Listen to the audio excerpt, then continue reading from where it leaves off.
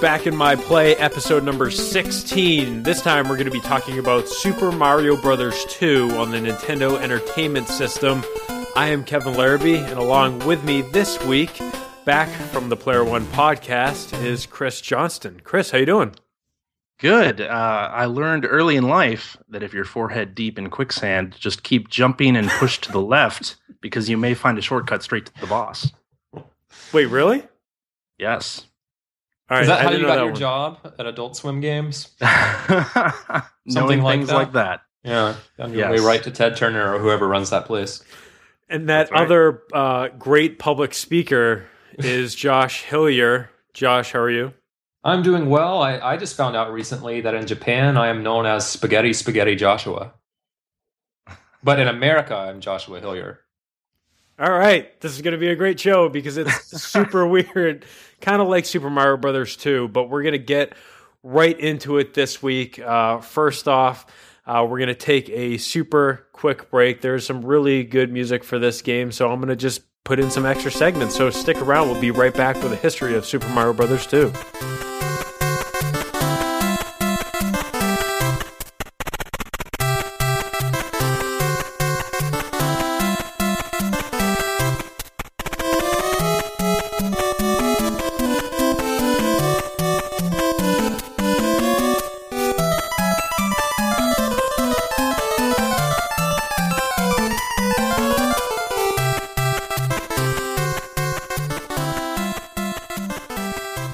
Okay, quickly, we're going to be talking about the history of Super Mario Bros. 2. It is probably the most talked about history of a game just because it's of its unique nature. And, when people, were growing up, this is when we started seeing the differences between the United States and Japan and sometimes how Nintendo treated the United States differently or other territories differently. But Super Mario Bros. 2...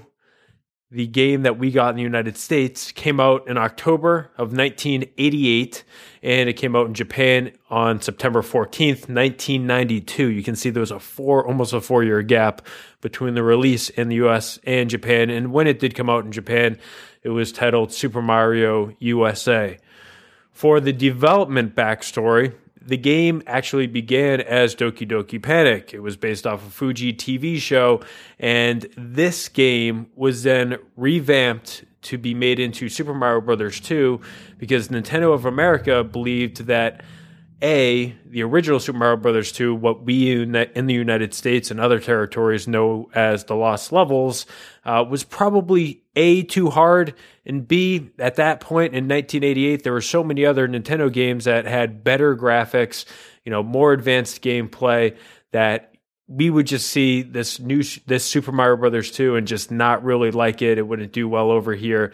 And again, the Americans suck at video games, so we wouldn't be able to play it.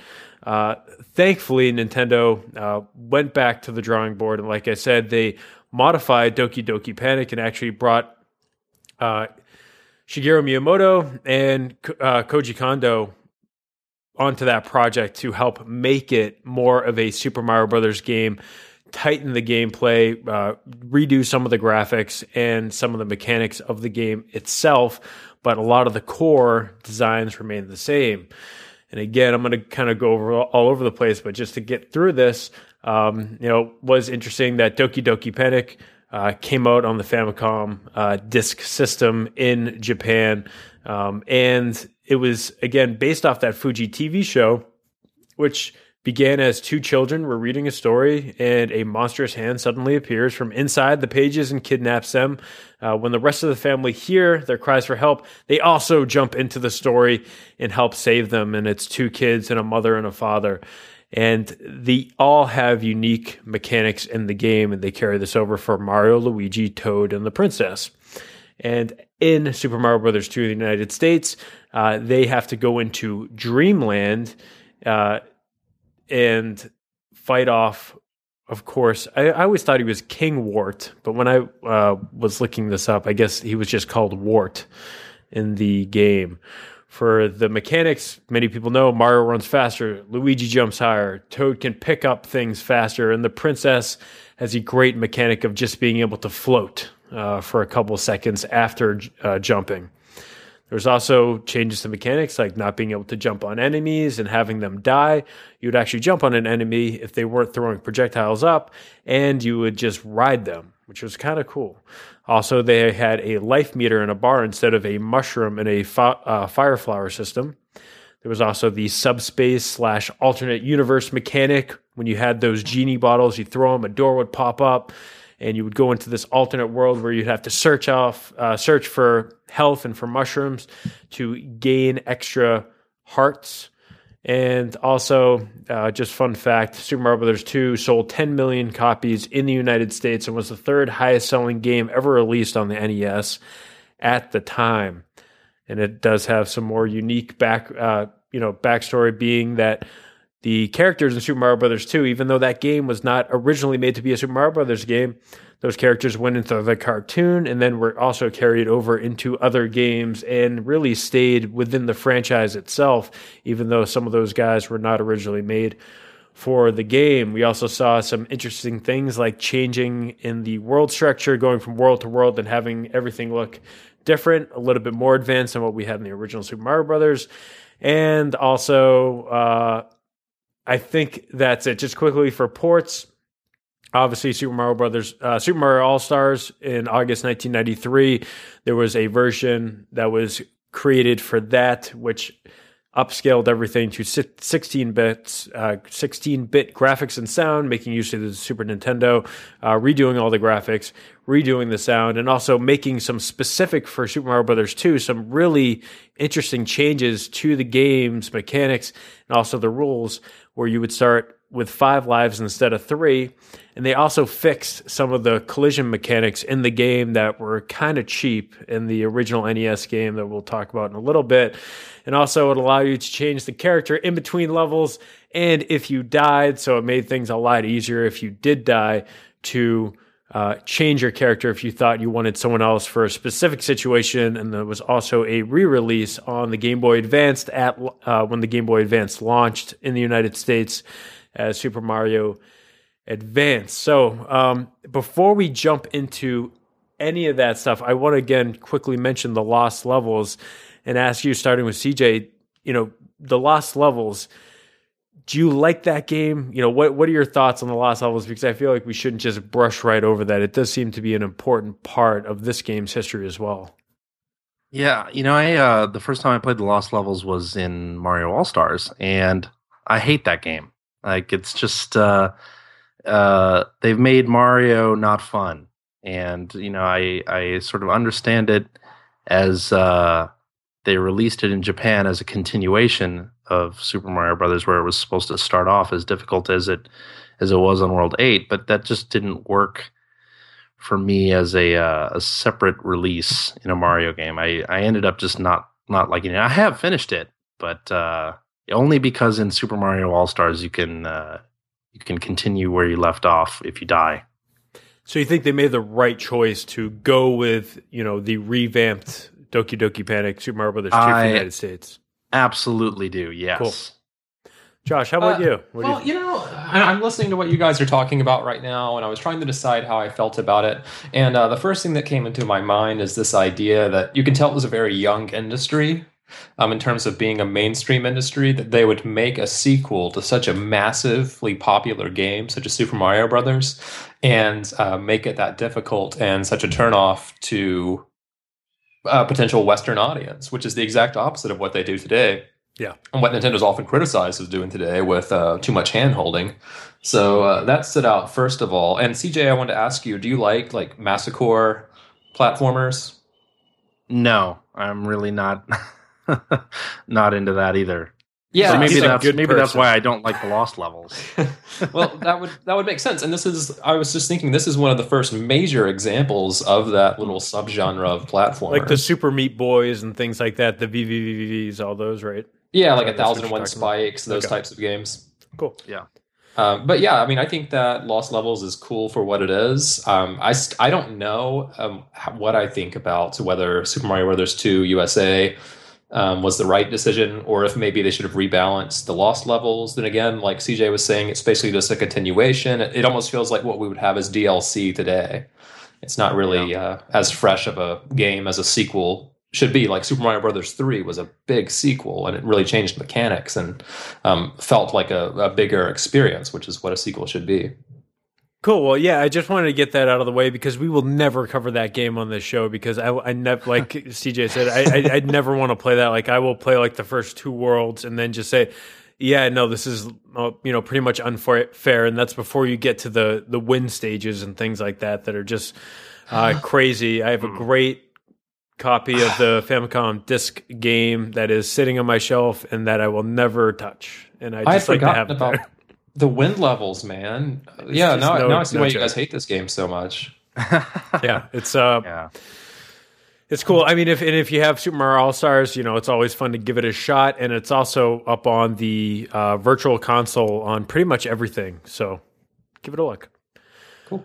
All right, let's take another quick break, and then we're going to go back to 1988 or maybe later, depending on the chip shortages, because that's what happened. Stick around. We'll be right back. Super Mario is back. He's blasting through worlds where no one has ever been. He's taking on enemies no one else dares. This time Mario pops up power wherever he goes, so he's bigger and badder than ever before. You've never seen creatures like these. You've never had an adventure like this. It's everything you've dreamed of and worlds more. It's Super Mario 2, only from Nintendo. Now you're playing with power.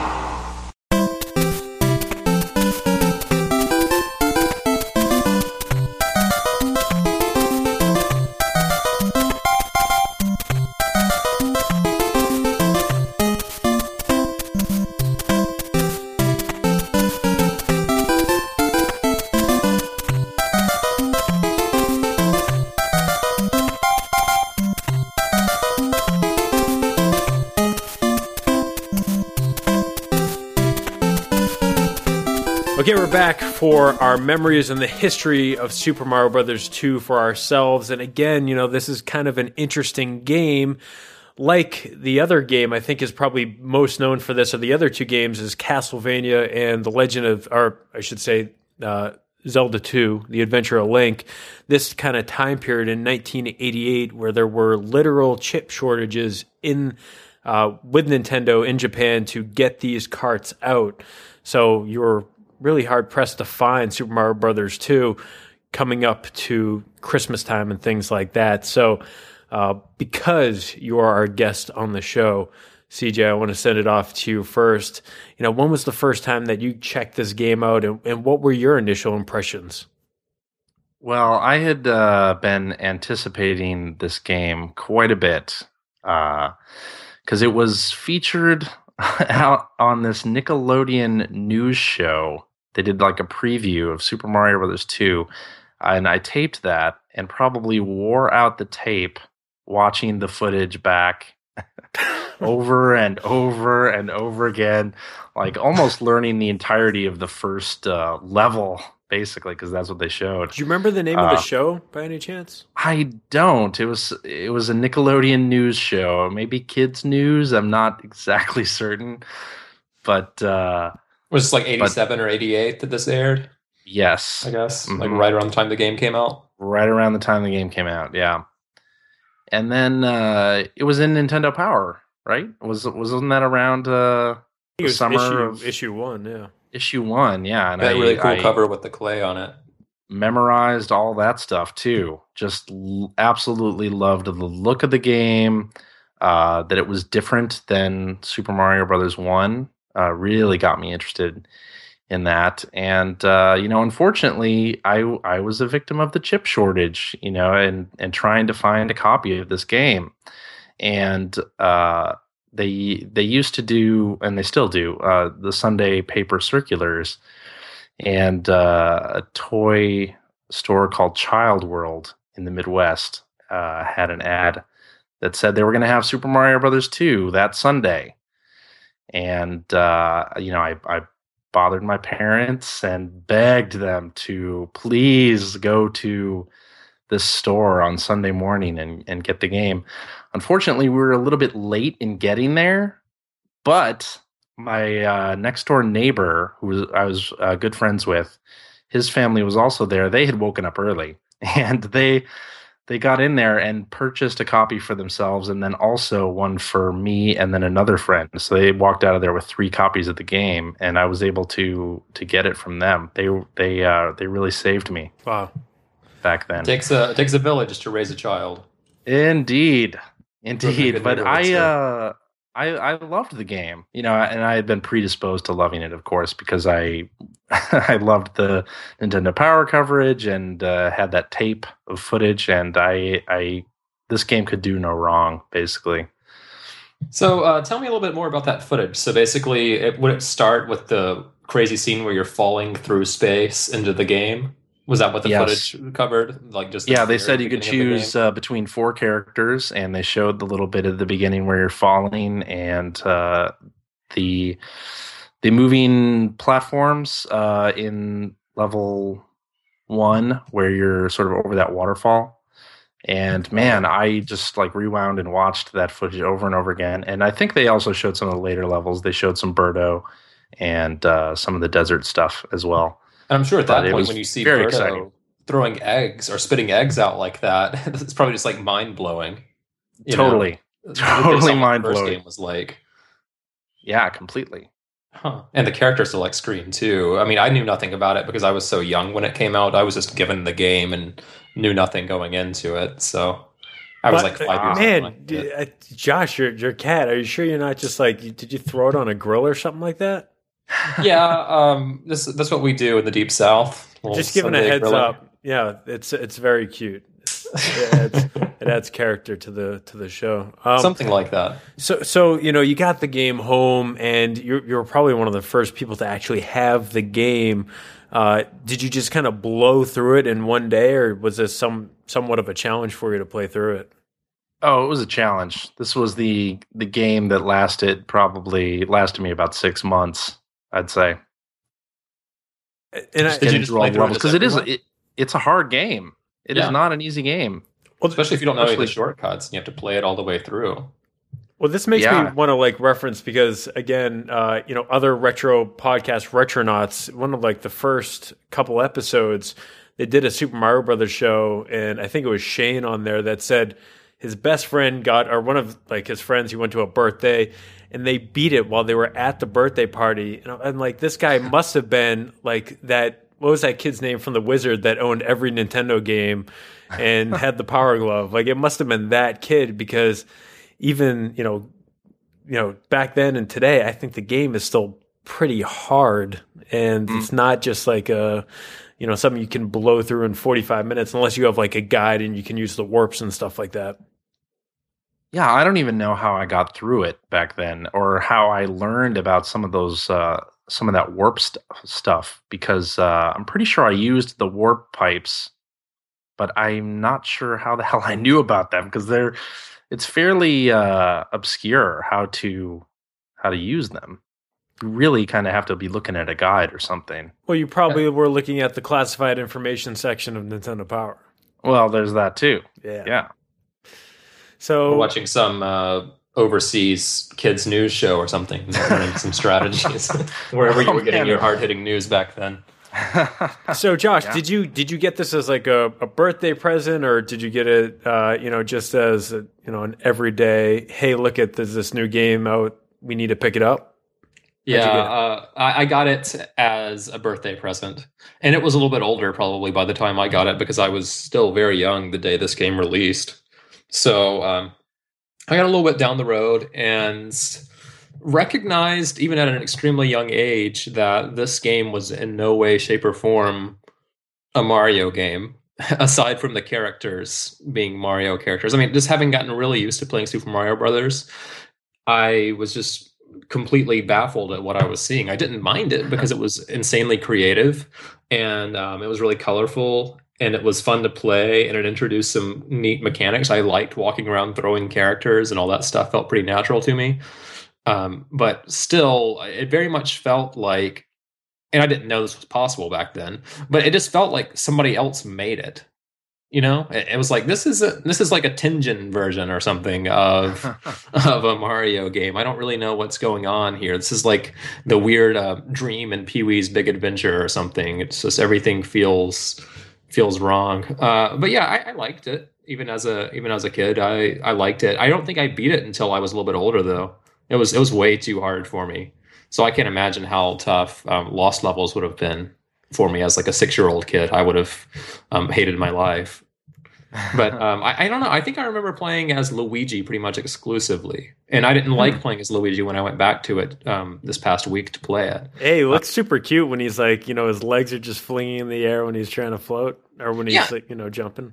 Sure, yeah. I mean, seriously, like I thought that was awesome. I wanted to be him. I liked jumping really high. I mean, who doesn't want to do that? And it's the year of Luigi, man. You got to at least give it. Oh well, I guess it isn't anymore. Sorry. YOLO or whatever. So I don't know. Sure. Who did you play as a boy, as a lad, Kevin? Peach, come on, man! Like you played as Peach as a lad? Hell yeah! No, because she was easily the most powerful character in my mind. Because, I never owned this game. We never got this game. It was a weird situation where this was a probably once every 3 or 4 month rental. For us, it was in that cycle of something like Mega Man 2 where we rented all the time, but we never actually purchased. Same with The Legend of Zelda. Like I never bought that until, we had a Super Nintendo and I bought it used. And when, we would rent it, we just would rent it because I guess it was a Super Mario Brothers game. And the way my parents looked at it, and I was talking to my mom this past week, a little bit about this, and I keep forgetting how much my parents just don't give a crap about this stuff, and how much they just when we were growing up, I would ask her like, how would you know that you guys would go to the video store and like what games to rent? Because sometimes we wouldn't get to go; they would just stop on their way home from work, and this is the time when we'd always get Super Mario Brothers 2, or we'd always get something like what was the other game that we used to always rent? Oh my god. I'm blanking. My head, Blaster Master. Like she would always rent Blaster Master and Super Mario Brothers 2. I have no idea why. Maybe she saw it in the Nintendo Power when it arrived or something like that, or when we got our Nintendo. But I was asking her about that, and she's like, "Oh, it's probably just because it was a Mario game, and that was a quality product. Like you were supposed to get quality from Mario. It was still all over the place." She knew I was a hardcore viewer of the Super Mario Brothers Super Show, and figured that was just the right game to pick up. But she would always rent it, and I would just get to like the third world and would kind of just run out of steam for me. Because like you guys have said, this is just a super weird game, and it's just a odd game in the history of Nintendo because of the background of it, and just how, like, what would you think of today if like Nintendo saw this project that 2K Marin was doing, like they were doing this new first-person shooter game, but 2K didn't want it, and they got rid of Marin, and then Nintendo picked them up as a second party or something like that, and they took that first-person shooter and remolded it into a new Metroid game. Like I think it would be like how we'd feel about something like that. And for me, again, I wanted to jump on stuff. I really missed the power-ups. I really miss having that fire flower. Like I felt invincible with that thing. I thought there weren't enough stars. I liked being able to find stuff in, question mark boxes and stuff like that. And I would just not get into it because it just, like you guys are, like Josh, you were saying, like it just kind of didn't feel right. It was like the Chinese knockoff of Super Mario Brothers for me, but it was cool, and you still got to, hit the pause button and hear awesome, like, where they would cut out like parts of the song and it sounded super cool. So that was probably my favorite part of Super Mario Brothers 2 growing up, was the pause screen. I don't understand how I didn't know that this was not a Mario game, because as we're talking about this, I mean, the mechanics are so different, so weird, and weird. But it was years later when I was reading probably Game Players magazine. They did a story on the Famicom disk drive, and they mentioned the version of Super Mario Bros. 2 that was different than ours, that I realized that there was even the possibility of that. Yeah. What a weird day that must have been. It was very strange. Yeah, like this part of my life is just completely not what I thought it was. That's right. It's like Wow. learning that Santa Claus isn't real, or Right. it's about on par. Wow. Yeah. Have you ever played Doki Doki Panic? I have not. I Then you have could not. No. I haven't either. So, wow. There's a okay. good episode of Game Center CX on it, though, where Areno plays through that and also plays through the lost levels. If you want to see a guy like to the point of, mental breakdown, and then then like some 8-year-old kid comes in and beats it like immediately, like some master Japanese Super Mario Brothers 2 player. But, yeah, like again, and I thought there were so many things that looked good about this. I thought the cover art was super good.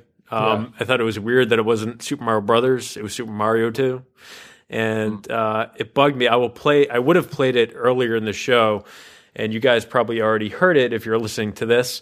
The commercial for this game, it really bugged me when I went to go check this out, because I don't know if this has ever bothered you guys, but when people, instead of saying Super Mario, they say Super Mario.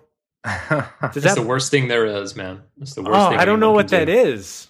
It's, I mean, I don't want to say too much, but I have some thoughts on it, and I might put it into a psychological journal someday at the university. Well, I mean, even when I hear it today, it's like, you guys played that new Mario Brothers game, that new Mario Brothers 3D World.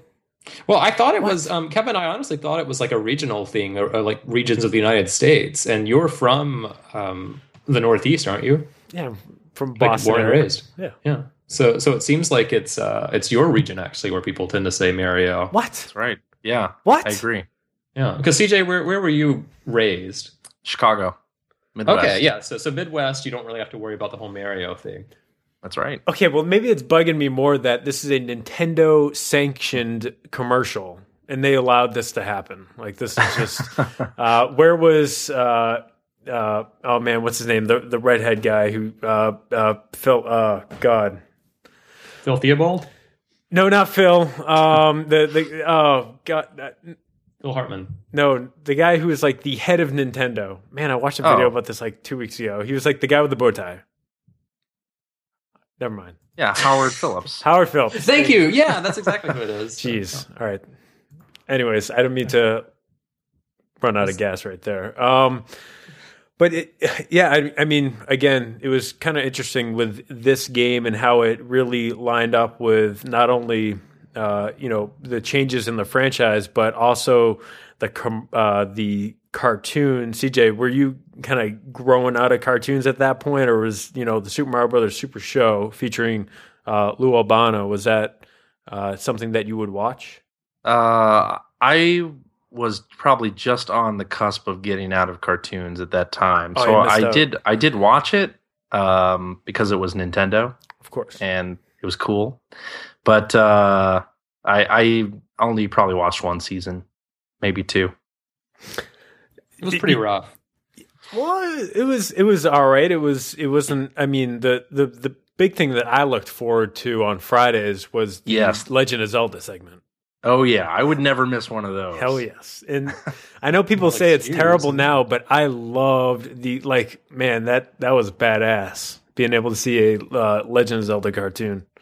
Yes. I'm dead serious. No, I mean, I completely buy what you're saying.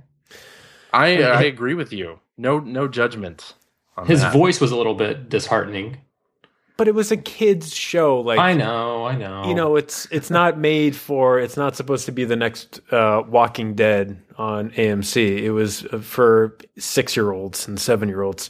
Also at that time we had. And this is something that I want to talk about later in the show at some point. But also because when I was doing quote unquote research for this episode, I also saw an episode of Video Power showed up on YouTube, the game show where people would compete in Nintendo games and then get to run through a maze that was just covered in NES games and Game Boy games and like skateboards, and you can like grab this stuff and then stick it with Velcro to this, you had a vest and a helmet and like elbow pads, and you can run through this thing.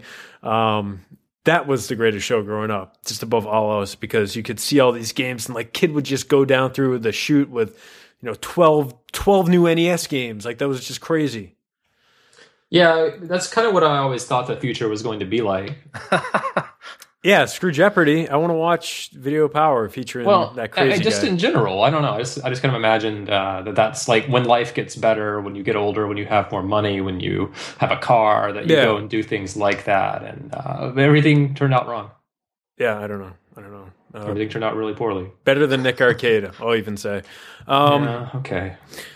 So, another thing that I wanted to talk about is that obviously not too far off, and even at this point in Japan, we didn't know, but Super Mario Brothers 3 was really close to release out there, and that was the real, if we're just being real, that was the successor to Super Mario Brothers. And I want to ask you guys, before we go back to revisiting the game, once Super Mario Brothers 3 came out, did your opinion on Super Mario Brothers 2 change at all? Did it make you kind of sour on the game? Because for me personally, like when Super Mario Brothers 3 came out, I was like, I literally never went back to Super Mario Brothers 2 for like 10 years because that's when I knew that was not supposed to, that was like a mistake. So CJ, what were your thoughts on that?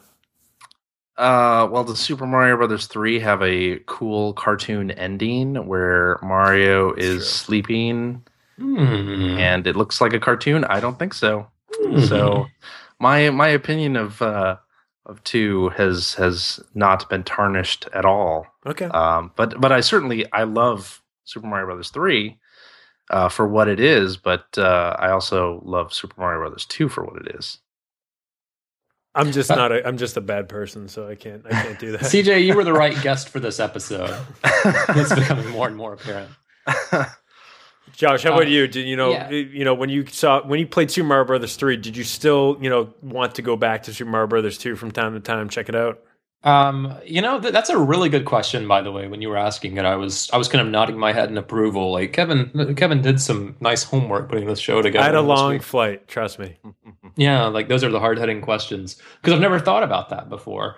And I think that probably subconsciously I was like, this is the sequel we were supposed to receive. And I was kind of saying something along those lines at the beginning of the show when I was rambling away about how the game felt weird to me and how when I played Mario 3, it seemed more like what I would have wanted out of a direct sequel to Super Mario Brothers. And perhaps what happened, I'm sure that that Nintendo of Japan or NCL, I think they're called, and Nintendo of America really didn't communicate well in the 1980s. They don't communicate that well now, from what I understand, but I don't think that they communicated well at all back then. And so probably Lost Levels came out as a very quick sequel, right? Japan. It came out a year after on the disc system, yeah.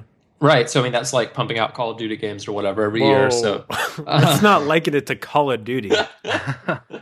I'm dropping. It was like an expansion, like you were saying before. It might have been like this would be like the new Super Luigi U or something. Okay, like that, okay. So it was like a new Super Luigi U or Call of Duty, and yeah. So essentially, they were pushing it out really quickly, and so then the United States, that's a completely different area, and they're looking at it. And they're like, well, okay, we want to put out a sequel. Obviously, this doesn't seem right at all. Nintendo of Japan didn't like it as a game to send to the United States because they figured the players wouldn't be able to play it very well because of difficulty issues. And they were kind of forced into making some decision about how they put out a Mario sequel, knowing that it was going to be successful financially, right? It was a huge success, yeah. Yeah, so I mean, they wanted to do it, but they were kind of forced into a weird situation about it. That I think was really about Nintendo of Japan pushing out a sequel so quickly. Does that make sense? I know I kind of went off on a tangent, but no, yeah, and I mean, just talking about the financial reasons. This, like 1988 and 87, we look back. This is the time when there were the Nintendo households. Like this is in America. You had spreads in, the Nintendo Power and in Sears catalogs, where you could get the Super Mario Brothers sleeping bags, you could get the Super Mario Brothers sheets, you could get like the stickers, you could get the desk lamps and the Trapper Keepers and all that stuff, and you could literally have a bedroom full of Nintendo. And I just think that, with, again, Super Mario Brothers 2, like, this is that big push. You look at a lot of the stuff that they put out there, they used a lot of the art from Super Mario Brothers 2 for those games. So, again, I just think it's a really unique point in the history of the United States and the Nintendo brand. So it definitely is always going to hold a special place, for that. Yeah, not too long after Super Mario Brothers 2 came out, we had, and I was in probably 6th or 7th grade, we had a family from Japan move into our neighborhood. And the guy was kind of friends with my circle of friends. And I found out through the grapevine that he had Super Mario Brothers 3. And this blew my mind. What? Because we had just gotten Super Mario Brothers 2. And how can this be that there's already a 3 and somebody who lives in my neighborhood has it? You were a lucky guy. I know. So did you go right to his house? Like, what happened? Well, I wasn't directly friends with him. He was sort of in my circle, but so there was this other guy who lived right across the street from him, and I got him to. We went over to this kid's house and knocked on his door. He wasn't there, but his mom was. And we asked her to please produce the cartridge for Super Mario Brothers 3, which she did. She came out with it, and it said Super Mario Brothers 3. And my mind was blown at this point that someone could have this at their house. And I think it was only a month or two later that it showed up on the Play Choice 10. And I got to play that before it came out on cartridge in the US. But yeah. So did you get to do anything with the cartridge, or did she just show it to you? She just showed it to me. That's enough. That was it. Well, the kid who was our age was not at home. He was at soccer practice or something. So. That would have been pretty strange if you all just took over the living room and started playing it. Yeah. But I wouldn't have blamed you either. Or stolen it and tried to stick it in the NES. Yeah, I mean, he wasn't that close of a friend to you anyway, so. Oh, exactly. Well, I mean, you like you said, if you had your newsletter and you had a brief snippet about, that crazy little, the original, 10 games, the original black box games, some of them have that Famicom converter thing inside the card. If you just grab one of those, you can throw that into an NES, but you need the special. I guess you wouldn't even need the special. That was before they had the crazy screws. Yeah. That was also before the internet, before we even knew that they had those converters in there. Yeah. Man, that stuff's so cool. Yeah. All right. Let's take actually one more thing. This is kind of a little bit later. It's 2001, but I did initially go into, just randomly on a Saturday with my dad, went into the local GameStop, or it might have been EB Games, or it might have still been Funcoland. I can't remember. But it was the launch week of the Game Boy Advanced, and they had one extra crystal, not crystal clear, but it was kind of like glacier Game Boy Advance with a copy of Super Mario Advance that no one picked up. And I literally wrote a check, because this is right when I started having a job. I wrote a check that basically left about $16 in my bank account. It was all my savings to buy a Game Boy Advanced and a copy of Super Mario Advance. Got in the car with my dad. I pull it out of the bag. He said, "How much did that cost?" It was 100 and I don't know, it was 130, whatever, it was $150. And then I had the horrible experience of having to, with my head down, being dragged by my father back into the store to return it moments after purchasing it. So, oh my gosh, that was a hard lesson on financial responsibility, and not to empty my bank account, because I used to have to keep, I had a checkbook where you'd have to balance the checkbook in the back. My dad made me do that. So, I never got a Game Boy Advanced. So anyways, let's take a quick break. Here's some more music. We're going to go to the future. 2014, if you can believe it, and talk about revisiting Super Mario Brothers 2. So stick around.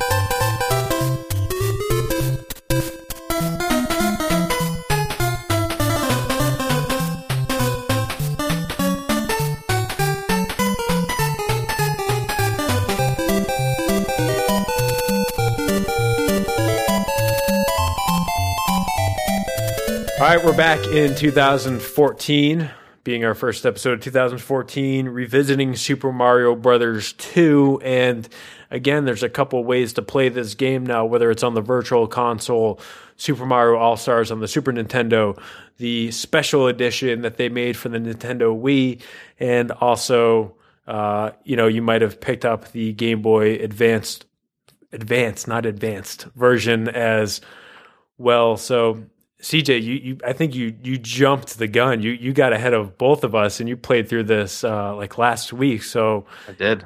And you were very adamant about going all the way through the game, stage by stage. So what were your thoughts revisiting it, and how did you play it? I played it on the 3DS Virtual Console, and thank God for save states. Amen. Because I don't think I could have made it through the whole game without that. For sure, it's a difficult game, and I can totally understand why my 11 or 12-year-old self used warp zones almost exclusively to finish it back in the day.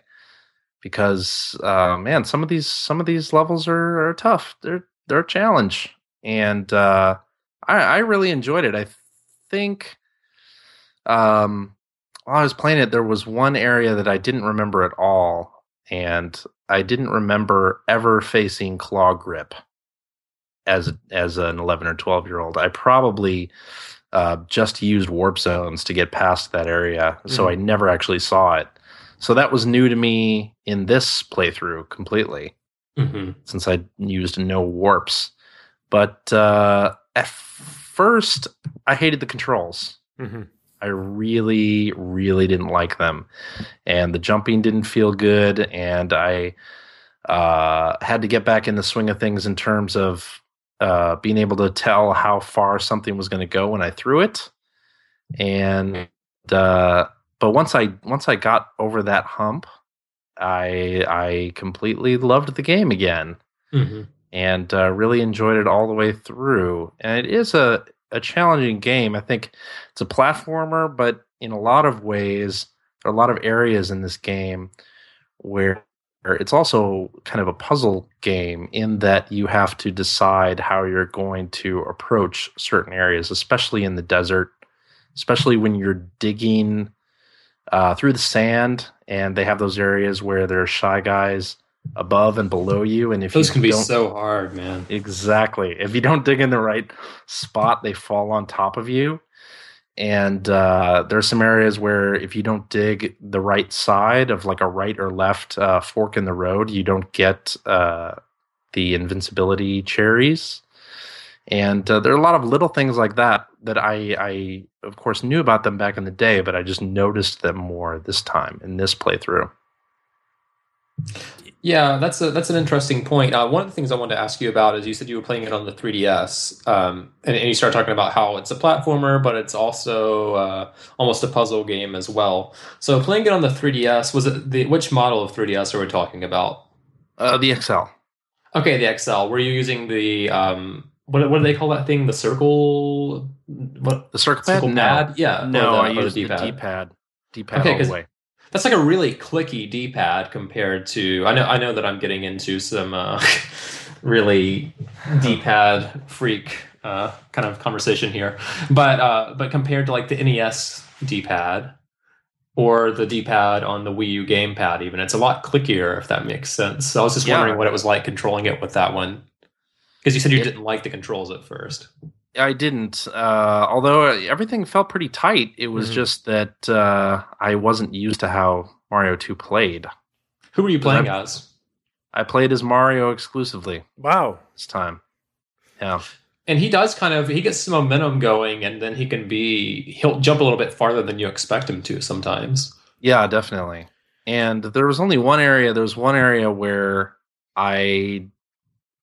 it was like the area where you go into subspace and you get mushroom, but it's all the way like on top of this castle structure. Mm-hmm. Oh, yep. And I was like, how the hell am I supposed to get up there? Oh, wait, I'm supposed to be Luigi. Yeah.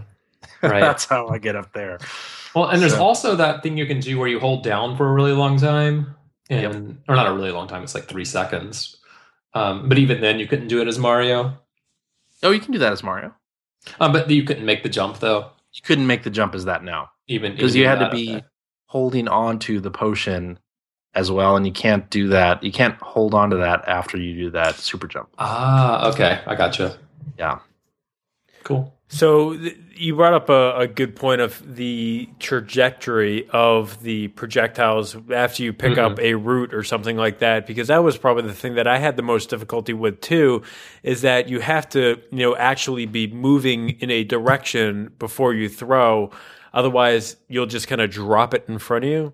Yes. Which makes the boss battles and some of the encounters, even just with simple enemies, you end up taking a hit because you need to start moving towards them, or maybe you just need to, get in the proper angle for things like that. And like you said, I just had trouble with that. It just felt like it just didn't feel good. Yeah, there are a couple areas where you have to be pretty accurate with projectiles, like the Triclide fight, or the Mouser fight, where you're throwing bombs on. They have to land on that platform. Yeah, especially in that first fight where you there's slowdown too. Yes. Like on the NES version, when I was playing through on the NES, like you would literally it starts chugging at that boss battle. Yes. That helps a little bit though, doesn't it? Not when you're trying to time the throws and stuff like that, and you're trying to also dodge fireballs. Yeah, true. I could see how that would be a problem. It needs to play. I thought about this while I was playing it, and CJ, I don't know if you know this about me, but I'm obsessed with Spelunky. Okay. Like to an unhealthy degree. I really just love Spelunky to death. Kevin's had to listen to me talk about this a lot. And have you played Spelunky before? I have, yeah. Okay, so I don't like it though. And see, that's the thing. People either love it or they hate it, and I get that. It's a game that's very much like that. But still, you've played it enough to know that if you just tap the bomb button, you throw the bomb forward. But if you press down and you press the bomb button, you drop the bomb. And that's so much better of a system of carrying an item and trying to throw it. That's what I just kept wishing I could do with Super Mario Brothers 2. I was so. That's what 25 years of game design does, I guess. Yeah, I mean, this is all we've learned in game design over 25 years is how to better throw projectiles in 2D games. Yes. Well, I started playing the game on the NES, and I ended up going to the Super Mario All-Stars version. And incidentally, like I mentioned before, they did make some of those changes in the game because there are some still. I still think this game is it's not fair, it's not balanced, and it does not have a proper layout to, I think the level design is kind of just not super good because there are times, I think it's stupid if you pick up one of those genie bottles and you throw it, and in that area, I think in that screen, there should be a mushroom. I shouldn't have to search for life because, again, if I don't find that initial mushroom, I'm trying to get through the whole stage with two pieces of health. And, maybe I'm not going to find the second one because that's usually even harder to find than the first one. So again, it did not make sense to me. I think it's really hard to get through stages with only 2 pieces of health. And also in the NES game, when the projectiles bounce off the wall, they can then drop down on top of you and hurt you. They changed that in the Super Mario All-Stars version, but there's still times, I think it was in level 3-1 or 3-2, where you're going up above ground and below ground, and you're using lots of bombs to kind of get to a part of the level, and you end up having to go up one of the ladders, and on one of the sides of you is one of the enemies that are spitting, balls at you, and no matter what, you are kind of locked into that animation on the way up, going up the ladder, and that projectile is going to hit you every single time. You can't avoid it because he's already firing it on your way up. So again, I wish that was something that they fixed in the All-Star version. And again, I think it's super boring to face the same mini boss at the end of every stage, except a little bit harder as you progress.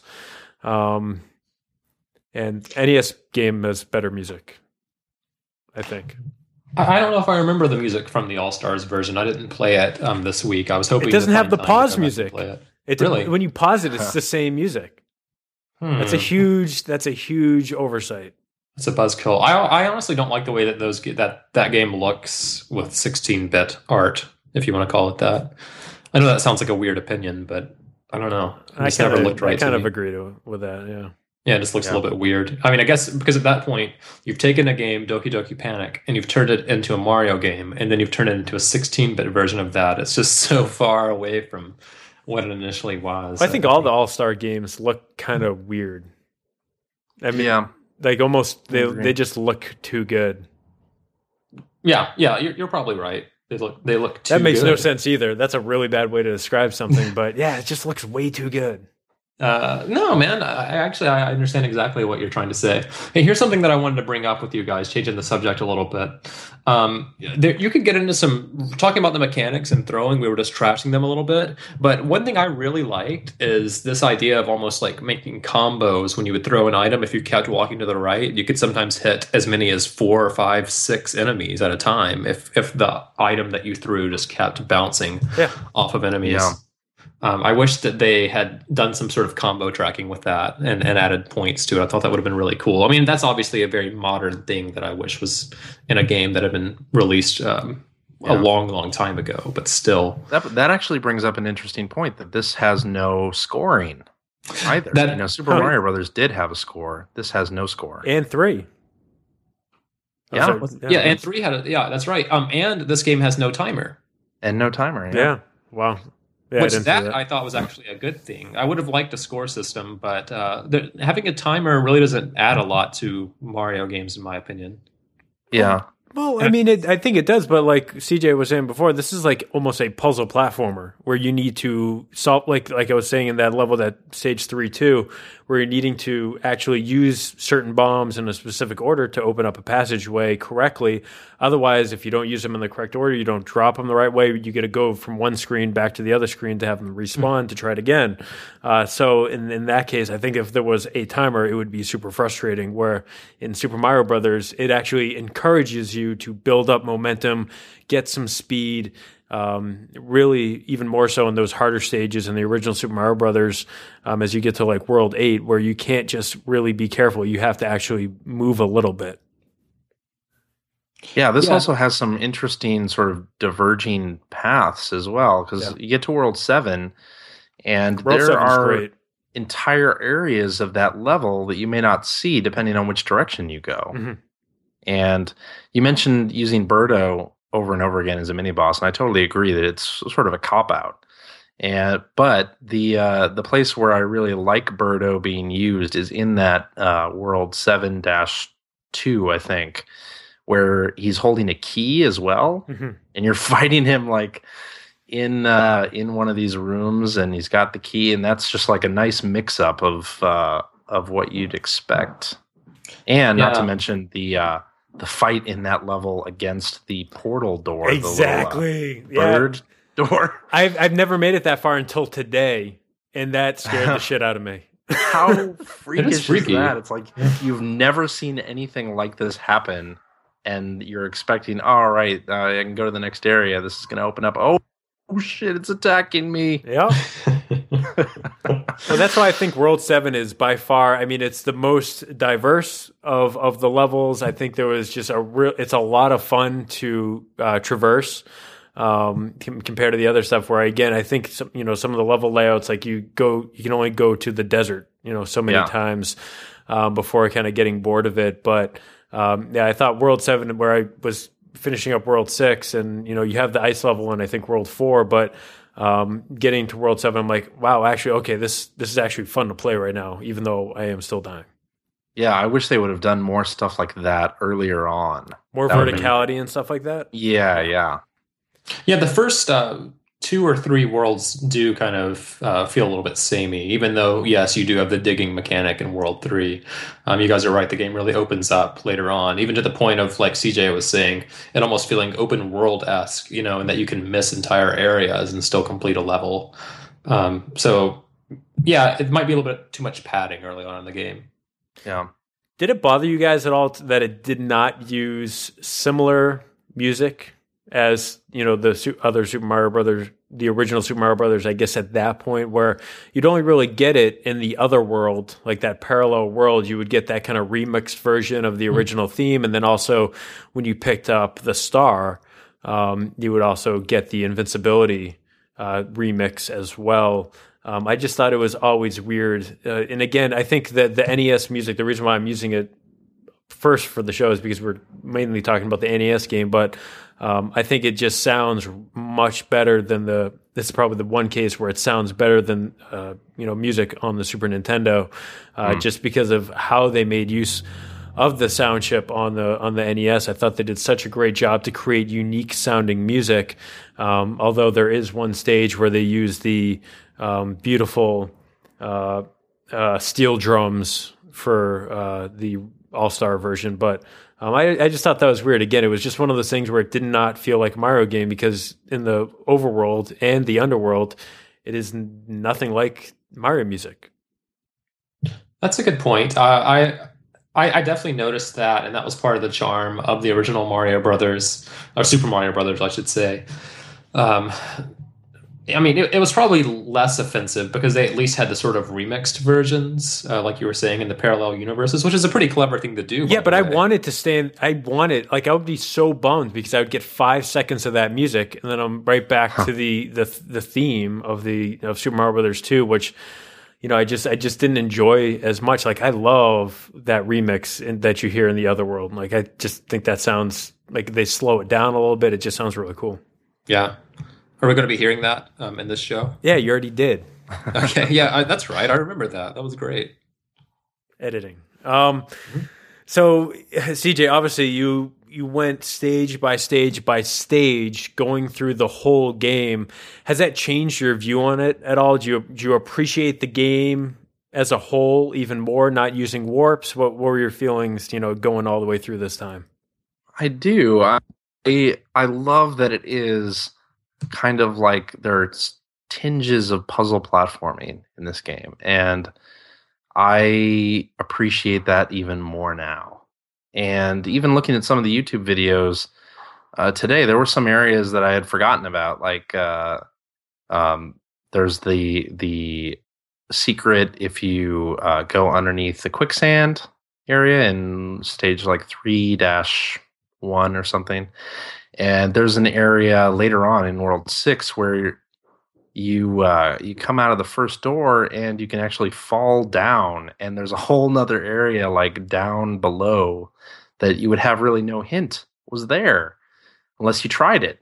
And that kind of gameplay, that kind of, well, if you try this, it might actually work, or might actually lead to going somewhere differently. I just think I really appreciate that in this game. And to think that this is, Super Mario Brothers 2, and they've never really revisited some of these things makes me a little bit sad, because I just really like the gameplay in this game. Which things specifically do you wish that they would revisit? Well, like Kevin was saying, the picking up the potion, throwing it, and not getting the mushroom in that area, or discovering which area you have to throw it to activate a warp or find something different. I mean, that kind of thing just isn't found too much in the current Marios. Well, like everyone says, all the Mario games are too easy these days, and obviously they didn't get past like World 5 in 3D World, which.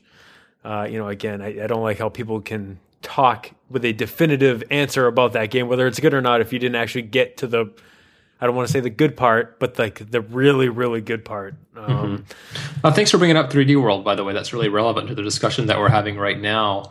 So you guys have both played it, I assume. I know Kevin has. Of course. Yep. Yeah.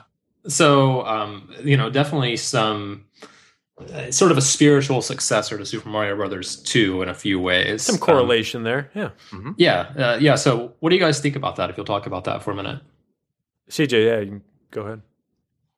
No, you go ahead. Yeah, well, I think the game itself, when the kind of you saw those similarities at the E3 trailer again. The E3 trailer didn't really get me hyped up for the game, anyways, for 3D World. But when I saw that they were bringing those mechanics, to be honest, I didn't really care too much because I was going to play through as Mario, anyways.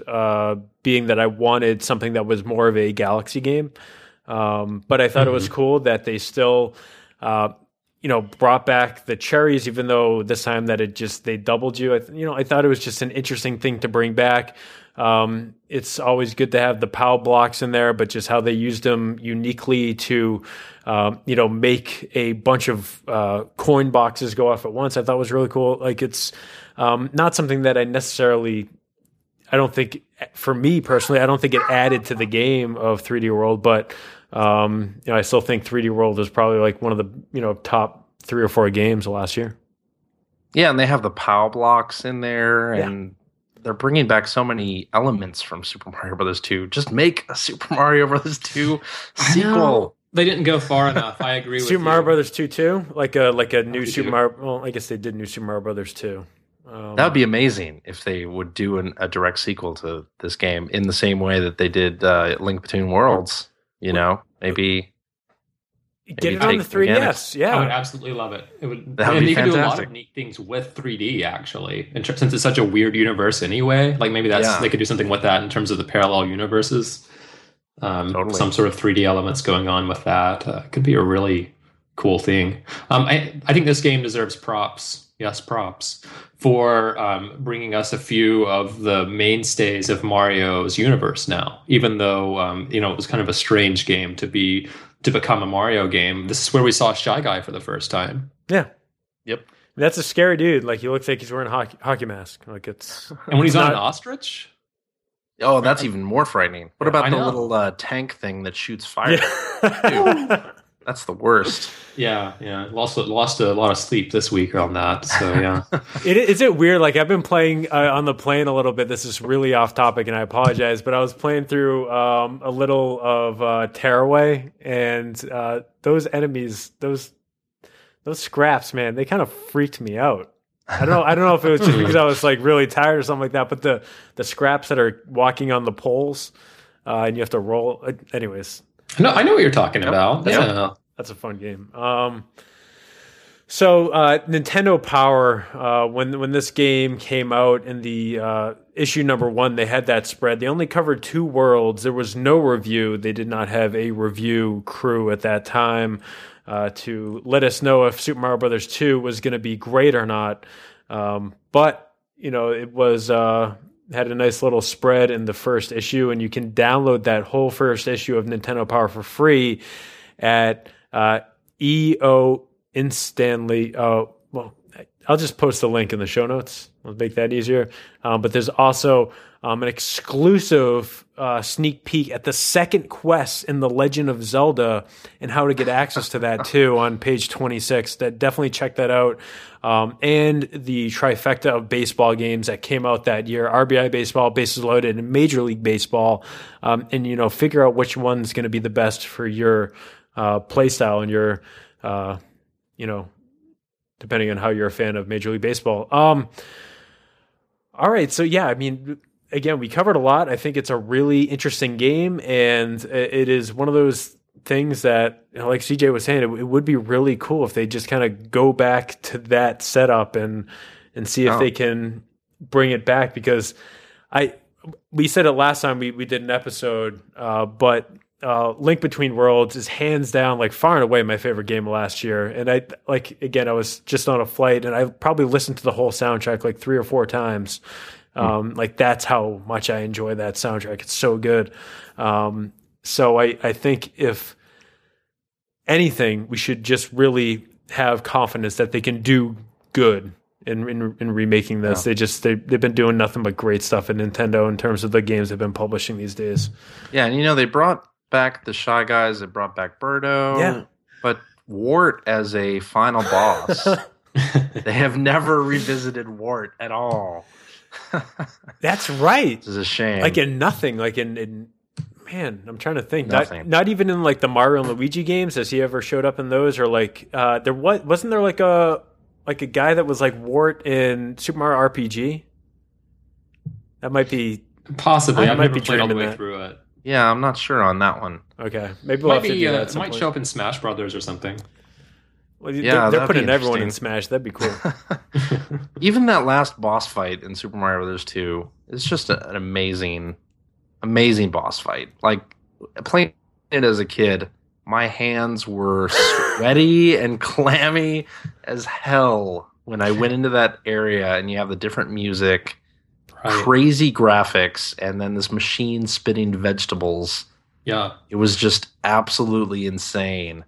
And you had so much writing on the fight at that point, because of a lack of save states. No, but there were huge props for this game. Man, why are we giving out props? There's Props. Geez, this is like 1998. This is big ups to this game. Yeah, big ups ups. to SMB2. There are checkpoints in between the when you go through a door. That is a checkpoint. If it was like bringing you from section to section. So when I got to Wart, I had 10 guys. So I had 10 chances. It was, and also being on Super Mario Brothers All Stars, I had the save state on there. So it was no problem to give it a bunch of shots. So I wasn't as stressed out, but I could only imagine, getting to that point on the NES and just thinking, maybe if I'm out of continues, I'm kind of screwed and I got to go all the way back to the beginning again. Oh, completely. And I mean, I remember cheering when I finally did it. Do you have a picture? Do you have like a Polaroid of like, in front of the credits? I wish I did. I don't, sadly enough. My late father recorded me beating Super Mario Brothers 1 as a 5-year-old, and it's a pretty neat video to see. Let's throw that on nice. YouTube. Yeah, I need to find it again, and I'll do that.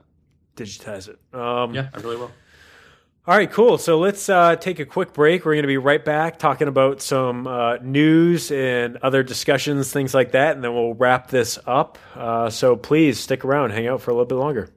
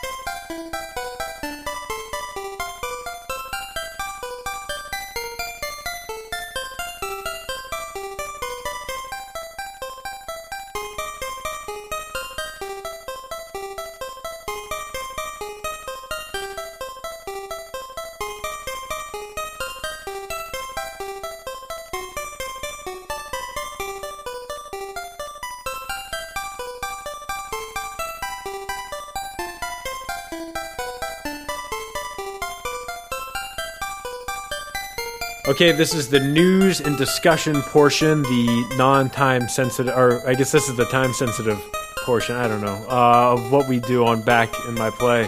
And first, before we get into any of that stuff, just a quick shout out to the fans out there. Thank you so much for supporting the show. And if people have been mentioning wanting to support the show, the best way to do that is to jump on iTunes and submit a review on there. And while you're there, it's just one more click over to the Player One podcast and also submit a review on there. Again, CJ, when we had you on the first time, and I think we talked to Greg about this as well, but you guys are in like the two video game podcasts that I can, listen to on a regular basis right now, just because there seems to be so much cynicism and negativity with video games and stuff. And I like to have fun when I talk about this, and I like to listen to people that have fun and use this as an outlet to enjoy themselves and not just say, yeah, man, it's another one of those games. I guess it's okay. I don't know. Like, it's one of those. Thank you. Yeah, thanks for listening. So get on Player One podcast, subscribe on there too. They come out every late Sunday night or Monday morning. I pick it up on Monday morning for the dog walk. So they also put out the best Christmas song of this past season. So sure. Yeah, add it to the mix. Add it to the Mariah Carey playlist when you go back to the holidays this year. Mad respect for that. Well, thank you. Let's talk about something really stupid that I did first, because again, this helps me justify my dumb purchase. I spent $300 on a PC Engine Duo R through eBay. I finally did it after talking about doing it for about a year. And hold on. Say that again. A PC Engine Duo R with how much? It was $299.96. I already knew this. I just wanted the listeners to really think about it for a second. Yeah, no, but it was my next gen purchase. I'm going into the next generation of video games. That's what everyone's been telling me, is that Blazing Lasers and Bonk is going to be the next big thing. So I'm putting my money behind NEC and the PC Engine. But like, it's worse than the Wii U has. So. Yeah, well, I don't know. I think the Wii U has outsold it at this point. But the PC Engine Duo R, just if you don't know, it's unique because it is the card and disc in one package for the PC Engine or TurboGrafx. And the cool thing is there is a guy on eBay that replaces the lens and also makes it region free for the card. So one system will play everything, and he mods it for RGB out, so I can plug in a SCART cable from that to my FrameMeister, and it just looks like beautiful, like if it was emulated through something like the Wii Virtual Console or something like that. So along with that, I again justified this as my next gen purchase by also picking up Castlevania Dracula X that we're going to be talking about next week, and a bunch of games including Bonk and some cool stuff like Blazing Lasers, Lords of Thunder, and this will be the boost that I need to, buy games that I don't understand when I go to Japan in a couple weeks. But yeah, that's me saying that we're going to be doing some PC Engine stuff or TurboGrafx 16 stuff down the road. Let me say this. When I was talking to Kevin about this the first time, or maybe it was in a thread on NeoGAF or something, I can't remember. But Kevin, you explained yourself really well on spending the money, because you said it's almost like getting a brand new 16-bit system. Oh, totally. It's because it has this whole library of games that you haven't really experienced. So it's like getting a new one in 2014. And you're paying retail prices. Like you're paying $50 for 50. Like the copy of Lords of Thunder was, I think, $70. The copy of Castlevania was $105 shipped from Japan. So you are paying straight up retail prices for this stuff. But the good thing is, there's lots of places near Tokyo where you can get the Hue cards, the little cards that are not discs for like, a couple bucks. And there's some unique games on there. There's a really interesting version of Street Fighter 2 Championship Edition on there, which I was able to, believe it or not, buy a brand new copy off Amazon Japan with brand new 6-button controllers for the PC Engine for, I think, a total of like $55. And they're shipped to my buddy's house there, so those will be there for me. But it's a really interesting console, and it's just weird because it is like a whole new 8 or 16-bit console with a very unique library. And again, talking about Greg, but kind of Greg did a video on what was it called, Thunder Force 3, and I fell in love with that game, and now I want to play side-scrolling shooters because I never played them before, and that seems like a good platform to do it on. CJ, did you get into the TurboGrafx PC Engine scene? I was not into TurboGrafx at all. I went to Genesis during those days, but I did rent a TurboGrafx system from the local video store when they were doing things like renting systems. They don't. I do did that too. anymore. I totally did. We rented it for a weekend. It was awesome. Of course, you had to put a deposit of like $400 down. Right. But yeah, that was my only experience with the TG16 at the time. I only played it at Toys R Us or something.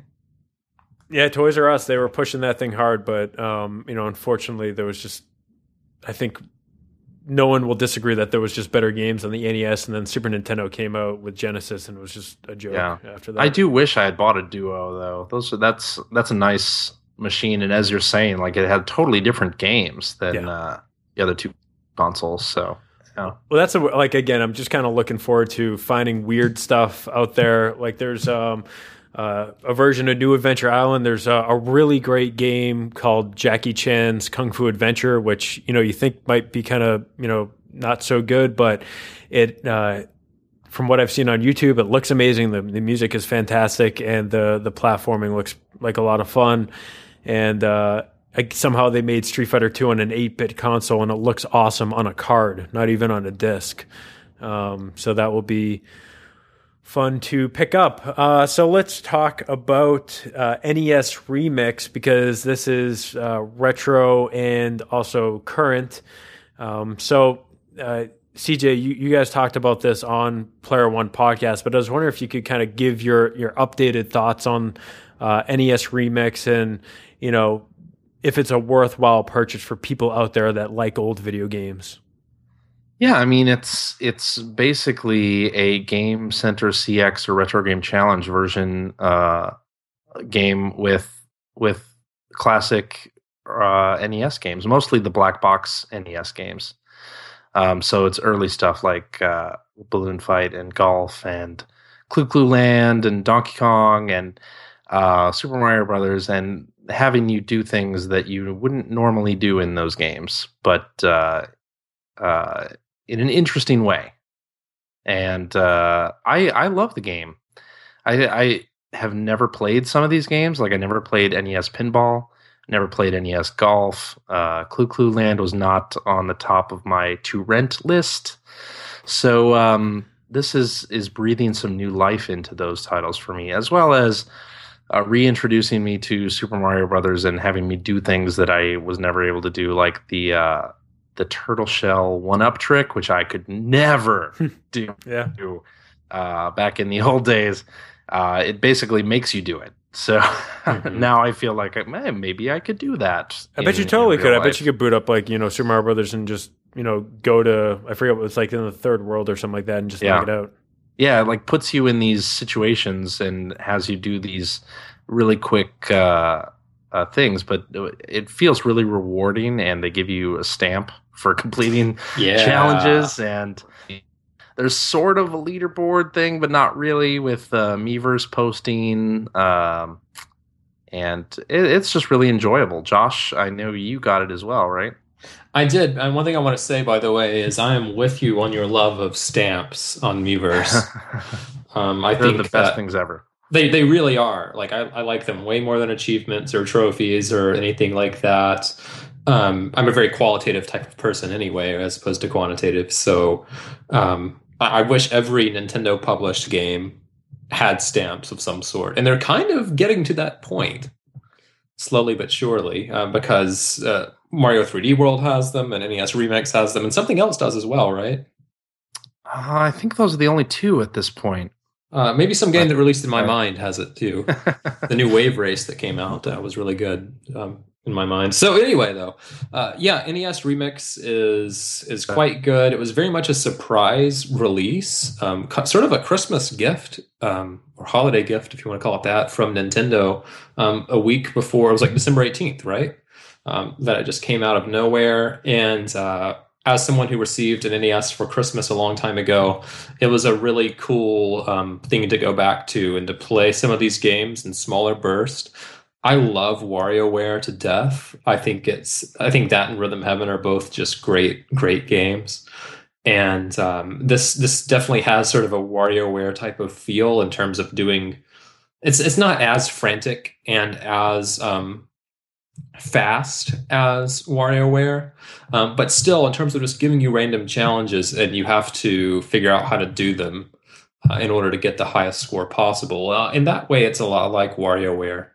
And like CJ was saying, it's a good excuse and a good reason to finally play stuff like Clu Clu Land, that you're not going to go pay $5 on Virtual Console to play, or golf for that matter. You're not going to pay $5 on golf. I mean, on the Virtual Console to play golf. But if you have some random challenges here and there, or like an ES Pinball or whatever, it's a lot more doable. And then when you get into the craziness of the actual remix stages, which are basically the ROM hacks, as some people call them, but there's really a lot more to them than that. If you're one of the people who grew up with these games and this stuff is all sacred to you, like it is to the three of us, then it's really neat to mess with those conventions and what you're used to seeing in those original games. So is there anything that is keeping this game from being on a 3DS? Do you think they would be able to kind of like port it to the 3DS at some point, or is there something that is, obviously the Miiverse and stuff like that's important, but that's also on the 3DS now too, in some extent. But CJ, is there anything that you think that would be keeping them from putting it out?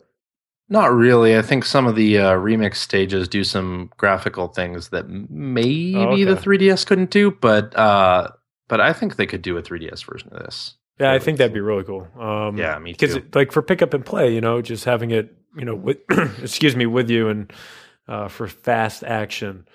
Although they could do Game Boy remix and shit, that's a good an idea. entire library of Game Boy games that I played some of them, but there are plenty that I didn't play that could be awesome, and if done in that fashion. Like I can see that Solar happening. Striker. I want some Solar Striker stages that should be in there. I never played that. Oh man, that was like probably the first like shooter I ever played that wasn't Asteroids on the 2600.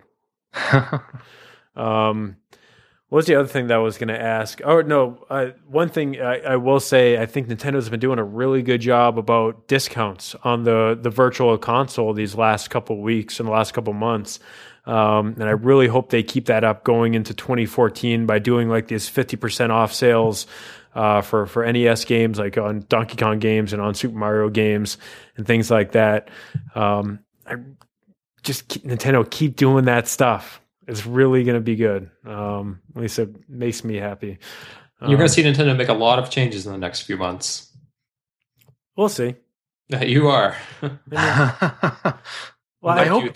What makes you think that means, like, by making a lot of changes, means doing more experimental stuff like NEX Remix. Yeah. Or like digging through their back catalog and pumping up Virtual Console more, and just trying some weird experimental things. That's what I'd really like to see Nintendo do. And that's when they make a lot of money, is when they're experimenting and doing things that are completely outside of the box. That's when they historically have been successful. Some of these ideas stick, and then they have a big new thing. Well, how about, a great, service that you could subscribe to and, play a bunch of games like PlayStation. It seems to be doing something like that, but it's obviously a little different. You're going to have to stream these games through the internet to your PlayStation Vita TV, of course, for all 100 of you that have that, and PlayStation 4, and eventually in the future, your tablet, your computer, your Sony Trinitron, or whatever they make for TVs these days. Bravia. Your Sony XBRs, all that stuff. Of course those. But I mean, it was really interesting. At CES, they made an announcement that it looks like the Gaikai stuff is ready to go, or they will be doing closed beta tests real soon. And then coming this summer, they should have some games available in the service. There is no details on pricing or what's going to happen if, say, guess what? I already purchased Parasite Eve through the download service on PSN. What am I going to have to pay extra on top of that to be able to play that on my PlayStation 4 and things like that? So it could be really interesting. CJ, what are your thoughts? You excited for PlayStation Now? Is that something that you think you would use? I'm actually not that interested in it until I find out about pricing. Yeah, fair enough. Absolutely. And the idea of an all-you-can-eat game service is interesting to me in theory, but in reality, I hardly have time to play all the games that I've bought outright. Mm-hmm. And if I'm also paying a monthly subscription fee for an entire library of of games, I'm just not certain that I would use it all that much. Maybe I would, but I'm not sure. I kind of think it's not really for us. The more that I think about it, I think that it's not really geared at CJ and Josh and Kevin. I think it's more geared at Joe Walmart. Who? Yeah, Joe Football or whatever. So I think that it's geared at people who are going to be buying new televisions. People buy new televisions every year. I'm not saying the same people, but there are always people buying them. So they bring home a Bravia and they realize, hey, I connect this to Wi-Fi, and all of a sudden I have the option. They probably will give you a free 30 days or whatever. I can go back and play these PS1 games that I remember, and look at all. I heard about this Last of Us game on PS3. That's pretty cool, and so they'll go and play some of the Metal Gear Solid stuff, and I could see it being really popular with that audience of just general consumers who don't want to pay a lot for a game console, but certainly wouldn't mind having it sitting there. And we see that with people who buy tablets. Well, that's the Vita TV, man. If they bring that over here, like that's a under $100 box that will play. I don't think people want the Vita TV though. I think the Vita TV is cool, but I don't know. It just seems like Apple TV and Roku have such a stronghold on the little set-top box market. Sure. But if it's already built into the TV that you bring home and there's no extra boxes or anything needed, maybe they pack in a DualShock or whatever. Mm-hmm. I could see it being really a pretty big thing, actually. Yeah, if they bring out. This is the big bummer about all these digital services is that you'll never be able to get the chance to download Die Hard Trilogy Arcade or Die Hard Trilogy for PlayStation 1 because the rights always change hands.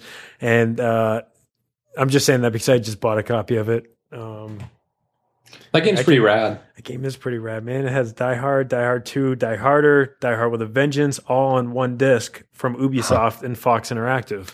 Yeah. So, again, I think CJ is completely right. We got to see what the pricing is. If it's something like WWE, where they brought out for $10 a month, I get all the pay-per-views, I get all the old content. Man, I think for $10 a month on top of my PlayStation Plus, if I got access to, 50, again, it like you said, it depends because I have all these awesome PlayStation Plus games that I haven't played because I don't have the time to play them. Even though if I did have time, it'd be great to play Dragon's Dogma or the new Devil May Cry or BioShock Infinite again. I'd like to go through that. So,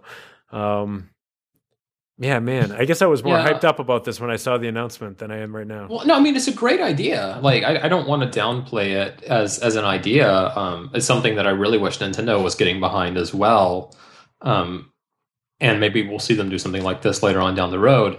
But I just don't know how much it's going to affect people who have bought a lot of these classic games on PSN anyway, and have owned all these consoles like PS1, PS2, PS3, and have played a lot of these games already. I'm going to use it a little bit, though. I guarantee you I'll subscribe to it when it comes out and try it for a few months. Yeah, let's wait a little bit. We'll see how it goes. Yeah, and there's some PS3 games. I haven't had a PS3 for a long time, so there's some PS3 games that I'll play on my PS4 with it. Some of the later games that I missed, like Puppeteer. Yeah, that's a pretty good game. All right, well, I guess that's going to be it for this week's show. To give people a little bit of a heads up on what we have coming up in the next couple weeks, I have been busy scheduling and.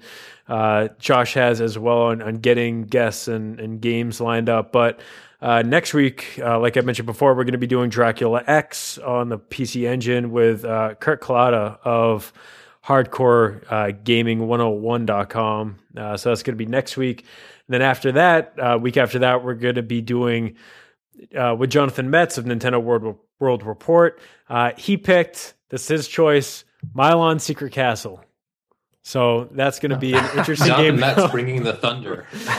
It was guest choice, and he wanted to do Mylon Secret Castle. So that also arrived while I was in LA. So I'm going to be getting that cleaned up and ready to go into the NES and see how things go. Another great episode of Game Center CX if you want to check that out too, with some cool pro tips in there from their producers.